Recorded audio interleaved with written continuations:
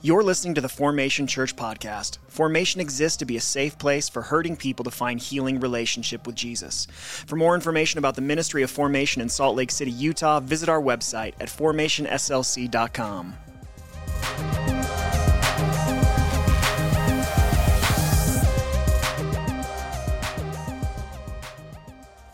This morning marks almost the halfway point. I think technically it'll be next week, but we're almost to the halfway point of our study through Ecclesiastes that we have called Chasing the Wind.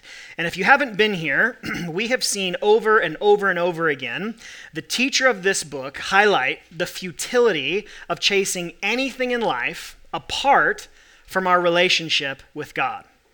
And so in this, he comes back over and over again to some of the same themes. And the truth is, the repetitive nature of his writing provides us with a necessary reminder. It reminds us that we're all inclined, every single one of us, to chase things in life that we mistakenly believe will satisfy the deepest longings that God has hardwired into our souls. And believe it or not, this makes me think about our dog, Wicket. Since Wicket was a puppy, he has been chasing three things. He has been chasing squirrels, birds, and cats. That is his unholy trinity of arch enemies. He hates these three things so much. Now, when we lived in Chicago and North Carolina, it was predominantly squirrels. He tore through one of the screens on the front window of our house in Chicago, trying to get to these squirrels that would sit out there and taunt him. It did seem pretty maniacal. I'm going to defend him and say these squirrels knew exactly what they were doing. It was dark. Now, when we moved to North Carolina, they would sprint on the top of our fence, and he would just go mad back and forth on this fence. And then as we've moved here, it's this same tabby cat that stalks our fence almost every single day. And you would think, based on the intensity with which that Wicket chases this cat, it was a matter of national security. He loses his mind every time he sees this cat. Now, there are two reasons why this reminds me, believe it or not truly, of Ecclesiastes. The first is the likelihood that Wicket ever catches one of the things that he chases is next to nothing, okay? Just next to nothing. He might as well be trying, in that sense, to catch the wind. And secondly, Tammy and I are always like, what would he do if he did catch one? He is such a coward, I don't even think he'd be horrified. And so catching one of these things that he has spent his life chasing will not deliver what he expects. And that is the exact message of Ecclesiastes. See, the message of this book is the simple reminder that God alone gives life meaning. In fact, if like me, you have like a hard copy Bible, at the beginning of the book, that's what I've written across the top. And I do that with every book in the Bible so that I have this kind of sort of, this is what the message of this book is. And the message of Ecclesiastes is that simple. God alone gives life meaning. And because of this, anything that we chase apart from him will inevitably disappoint us. And in our text this morning, the teacher comes back to an empty pursuit that he has already referenced before, the pursuit of wealth as a means of ultimate meaning. Now, for some historical context in this, it's helpful to know that in the 3rd century BC, when this book was written, a Greek royal house ruled the region that this book was being written in, and many Jews desperately wanted to participate in the highly aggressive and highly lucrative trading economy that had been developed by them. And so there was money to be made, and they wanted to get in on it. But just like now, there was tremendous danger in trying to build one's life on the security of wealth.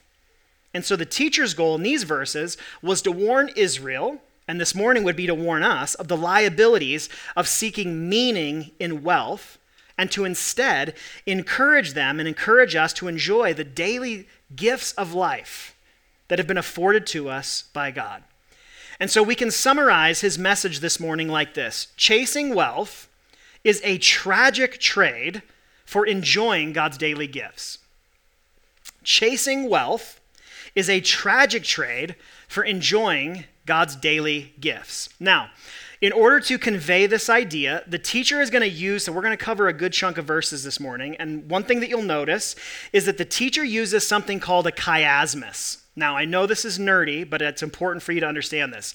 A chiasmus is a rhetorical device in which the order of words in one phrase or clause is reversed in a parallel structure in a subsequent phrase or clause. Now, if you're a visual person, that sentence probably means nothing to you.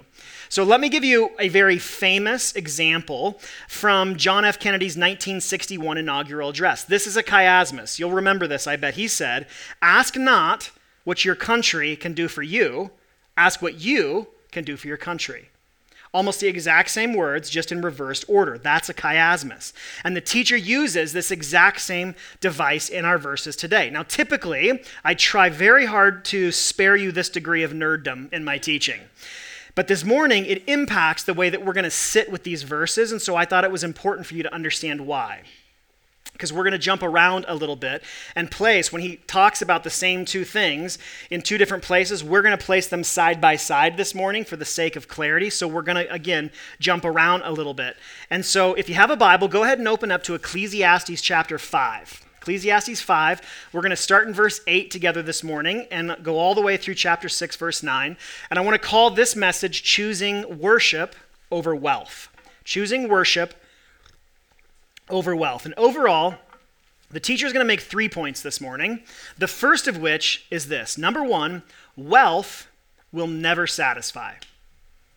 Wealth will never satisfy. So look with me, beginning in chapter 5, verse 8. He says this, "If you see oppression of the poor and perversion of justice and righteousness in the province, don't be astonished at the situation. Because one official protects another official, and higher officials protect them. The profit from the land is taken by all. The king is served by the field." Now, he starts by telling them and telling us that while oppression of the poor is always tragic, it should never really be super shocking to us, because we live in a broken world. And when you live in a broken world where humanity refuses to surrender to the reign of God, those in a position of power and means have a tendency to exploit and oppress those who have less power and less means than they do. So the teacher says this is commonly the law in a broken land, so don't be surprised or astonished by it. Look at verse 10. He says, "The one who loves silver is never satisfied with silver, and whoever loves wealth is never satisfied with income. This too is futile. When good things increase, the ones who consume them multiply. What then is the profit to the owner except to gaze at them with his eyes? The sleep of the worker is sweet, whether he eats little or much, but the abundance of the rich permits him no sleep." So the message of the teacher here echoes the words of another great observational theologian.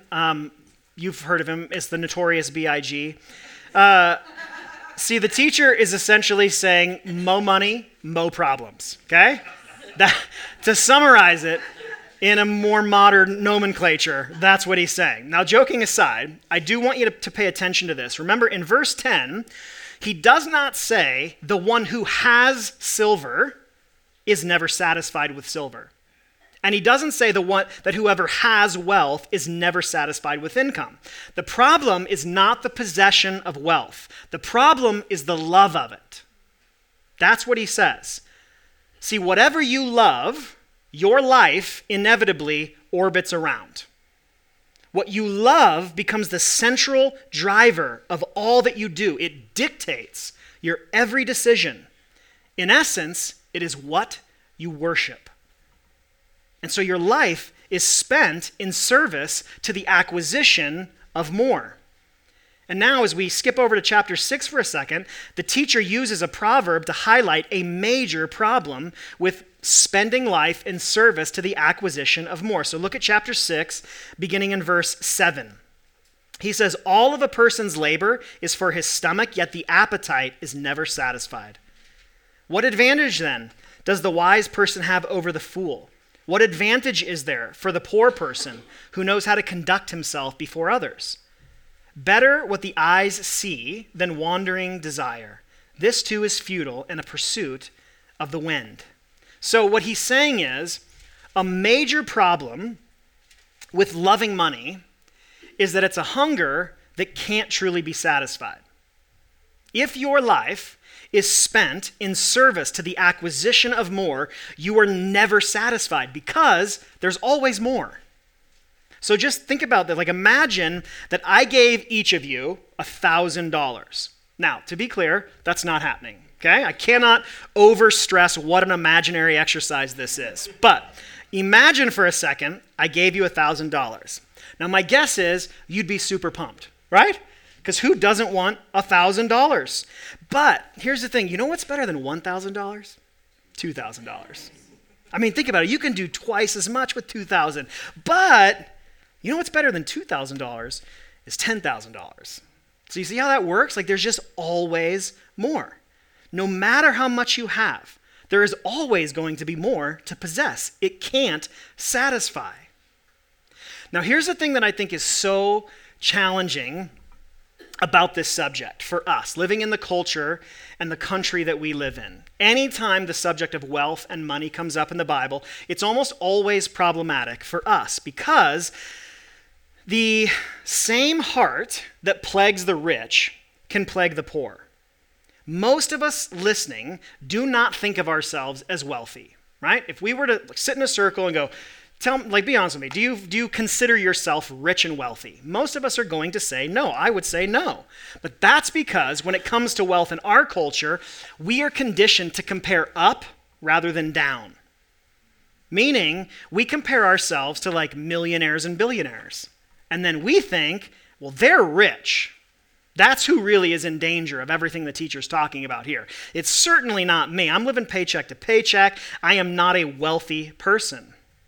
But the truth is, the amount of wealth is almost inconsequential. Like, I don't know about you, but I've known some people in my life that were very wealthy and who were also incredibly generous and open-handed with their wealth. And I've also known some people that barely had anything by way of comparison, and they were miserable, stingy misers. And so at very least, the issue here is not just wealth. It is the heart. To live your life spent in service to the constant acquisition of more is to guarantee you will never be satisfied. Why? Because wealth will never satisfy. Now, the second lesson we're meant to learn is this. Failing to enjoy daily life is tragic.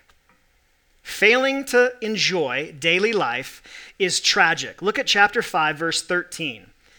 He says, "There is a sickening tragedy I have seen under the sun, wealth kept by its owner to his harm." Now, I want you to notice that the teacher goes one step further here to actually label the experience of one who lives life in endless pursuit of wealth. He calls it a sickening tragedy.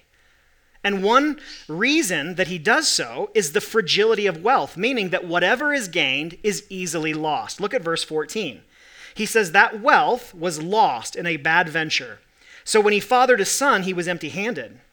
As he came from his mother's womb, so he will go again. Naked as he came, he will take nothing for his efforts that he can carry in his hands. This too is a sickening tragedy. Exactly as he comes, he will go. What does the one gain who struggles for the wind? What is more, he eats in darkness all his days with much frustration, sickness, and anger. Now, he paints this familiar picture for us of wealth that is immediately lost in a bad venture. Then he has children who are born and there's nothing to provide for them. So he's painting a picture here of the fragility of wealth, how quickly it can be lost. And this makes me think about, and some of you may remember this, there was a string of suicides amongst formerly wealthy individuals after the economic crisis of 2008. If you remember that time, many people lost an immense amount of money. For instance, the CFO of Freddie Mac hanged himself in his basement. The CEO of Sheldon Good shot himself in the head while sitting in his Jaguar. A French money manager lost $1.4 billion of his client's money and slit his wrists in his Madison Avenue office. A senior executive at HSBC Bank hanged himself in his wardrobe. when an executive at the investment bank, Bear Stearns, learned that he was not going to be hired by J.P. Morgan Chase after they purchased the company, he took an overdose and he jumped off his 29th floor office building. He couldn't handle the loss of what he loved, which was true for each and every one of those people. They could not handle the loss of what they loved. Loving wealth is a tragedy because wealth is so fragile. And that's not all. Look at chapter 6, verse 1. He says, "Here is a tragedy I have observed under the sun." It's related. "It weighs heavily on humanity. God gives a person riches, wealth, and honor so that he lacks nothing of all he desires for himself, but God does not allow him to enjoy them. Instead, a stranger will enjoy them. This is futile and a sickening tragedy. A man may father 100 children and live many years. No matter how long he lives, if he is not satisfied by good things and does not even have a proper burial, I say that a stillborn child is better off than he. For he comes in futility and he goes in darkness, and his name is shrouded in darkness. Though a stillborn child does not see the sun and is not conscious, it has more rest than he. And if a person lives 1,000 years twice, but does not experience happiness, do not both go to the same place?" So here he's highlighting how loving wealth is also a tragedy because it's temporary. Even if wealth isn't lost in our lifetime, it is lost in our death. And so you can spend your entire life in pursuit of something, but it's always just temporary. Meaning you don't get to take that with you. And this is why the teacher can compare the fate of someone who loves and worships wealth to the tragedy of a stillborn baby. He's saying they both have the same fate. They die and they take nothing with them. And so the rich take the same thing with them to the grave as the poor. Absolutely nothing. And all of that sounds like very, very bad news, but the good news is there is a better way to live than chasing endless wealth, which brings us to the teacher's final point, which is this: God invites us to enjoy daily gifts. God invites us to enjoy daily gifts. Look back at chapter 5, verse 18. He says, "Here is what I have seen to be good. It is appropriate to eat, drink, and experience good in all the labor one does under the sun during the few days of his life God has given him, because that is his reward. Furthermore, everyone to whom God has given riches and wealth, he has also allowed them to enjoy them. Take his reward and rejoice in his labor. This is a gift of God. For he does not often consider the days of his life, because God keeps him occupied with the joy of his heart." So notice that whereas the teacher deems chasing wealth for ultimate meaning a tragedy, he also says the choice to enjoy what God gives us is good. And so this means that rather than live as a slave to the unsatisfying, fragile, and temporary nature of wealth, God invites us to daily gratitude.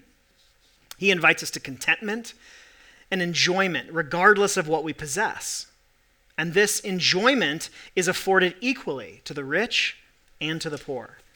And that is the best news. We can enjoy God's daily gifts regardless of whether or not we possess whatever we deem as wealth, regardless of whether or not we find ourselves in what feels like a good season of consolation or a difficult season of desolation. We can learn to enjoy God's many gifts on a daily basis. But as everything we've talked about through this series, it demands intention. And so I want to close our time with a simple practice that I was thinking through this week, a simple practice for enjoying God's daily gifts. It takes intention. We have to be mindful about it. How can we actually cultivate and nurture a sense of enjoyment in the many gifts that God gives us on a daily basis? All right, so 3 simple things. Here's number 1. Number 1 is savor the small things. Savor the small things. Life is filled with small gifts.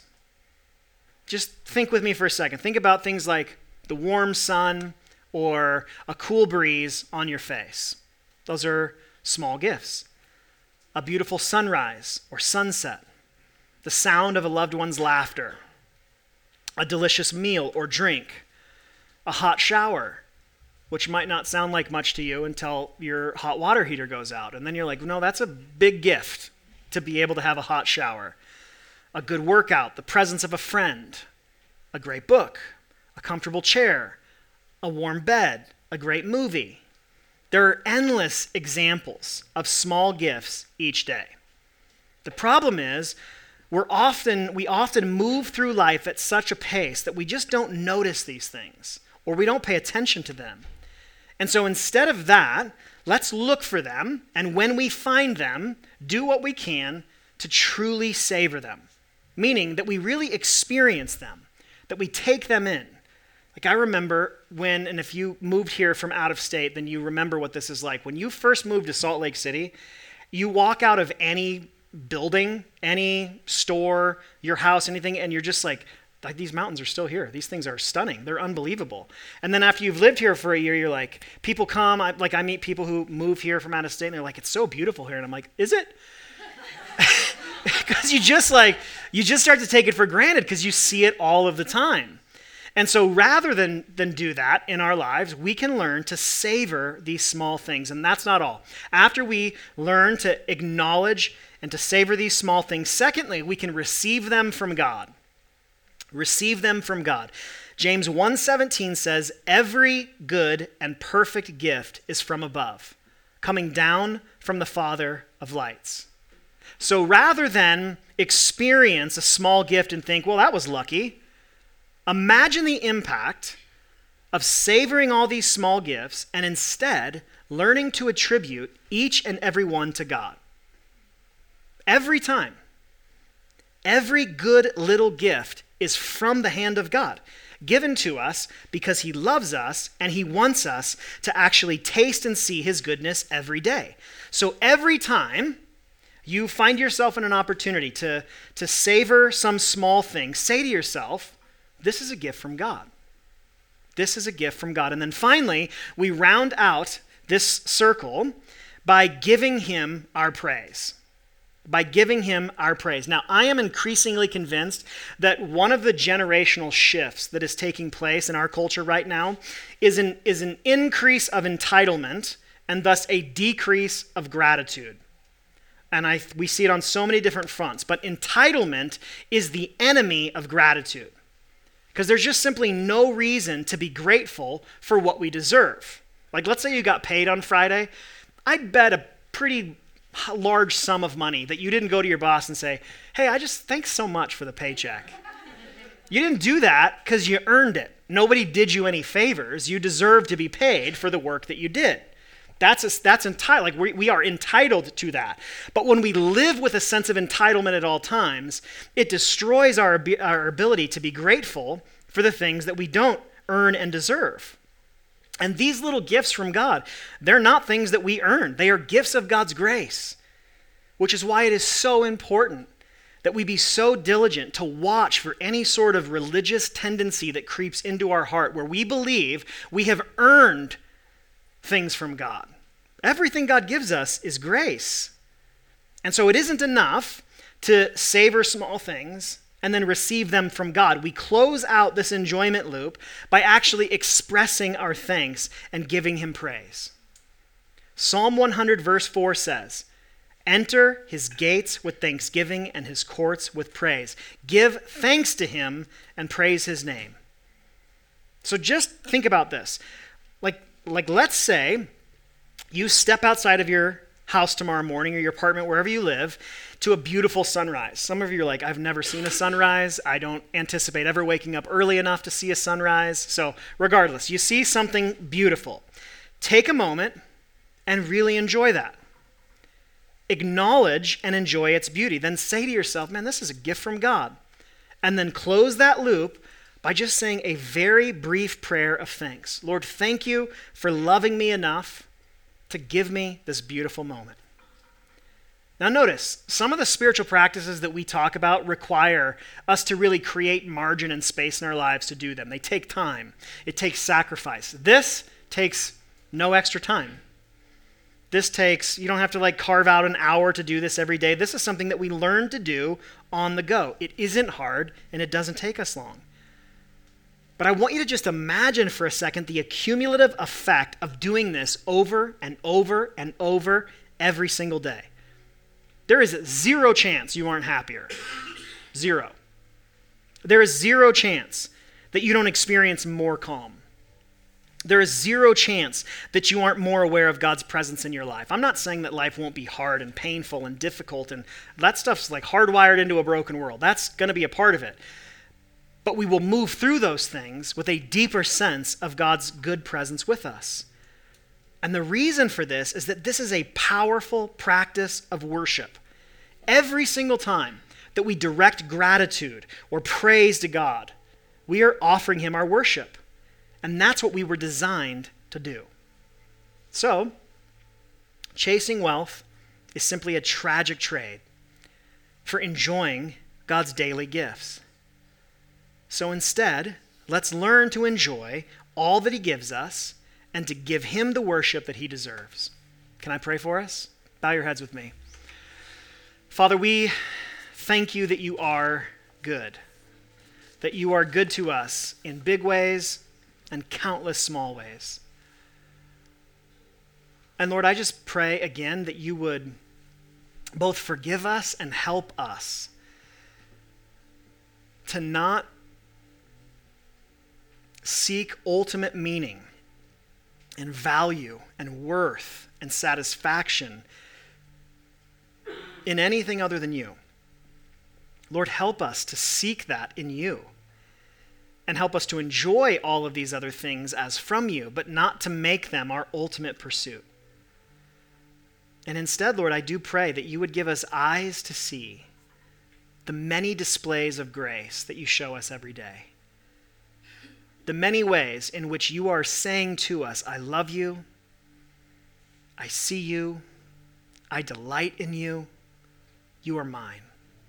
Help us to see those things and to savor those things. And help us to receive them as from your hand to us. And I pray that you would teach us, Lord, to express gratitude and praise to you. And in so doing, Lord, I pray that we would learn more and more to enjoy you in the good times and in the bad, when life feels amazing and when it feels very, very hard. I pray that in all of these seasons in between, that we would be able to learn to truly enjoy you as our good God who is always with us. We love you and we need you. In Jesus' name, amen. I want to invite you to just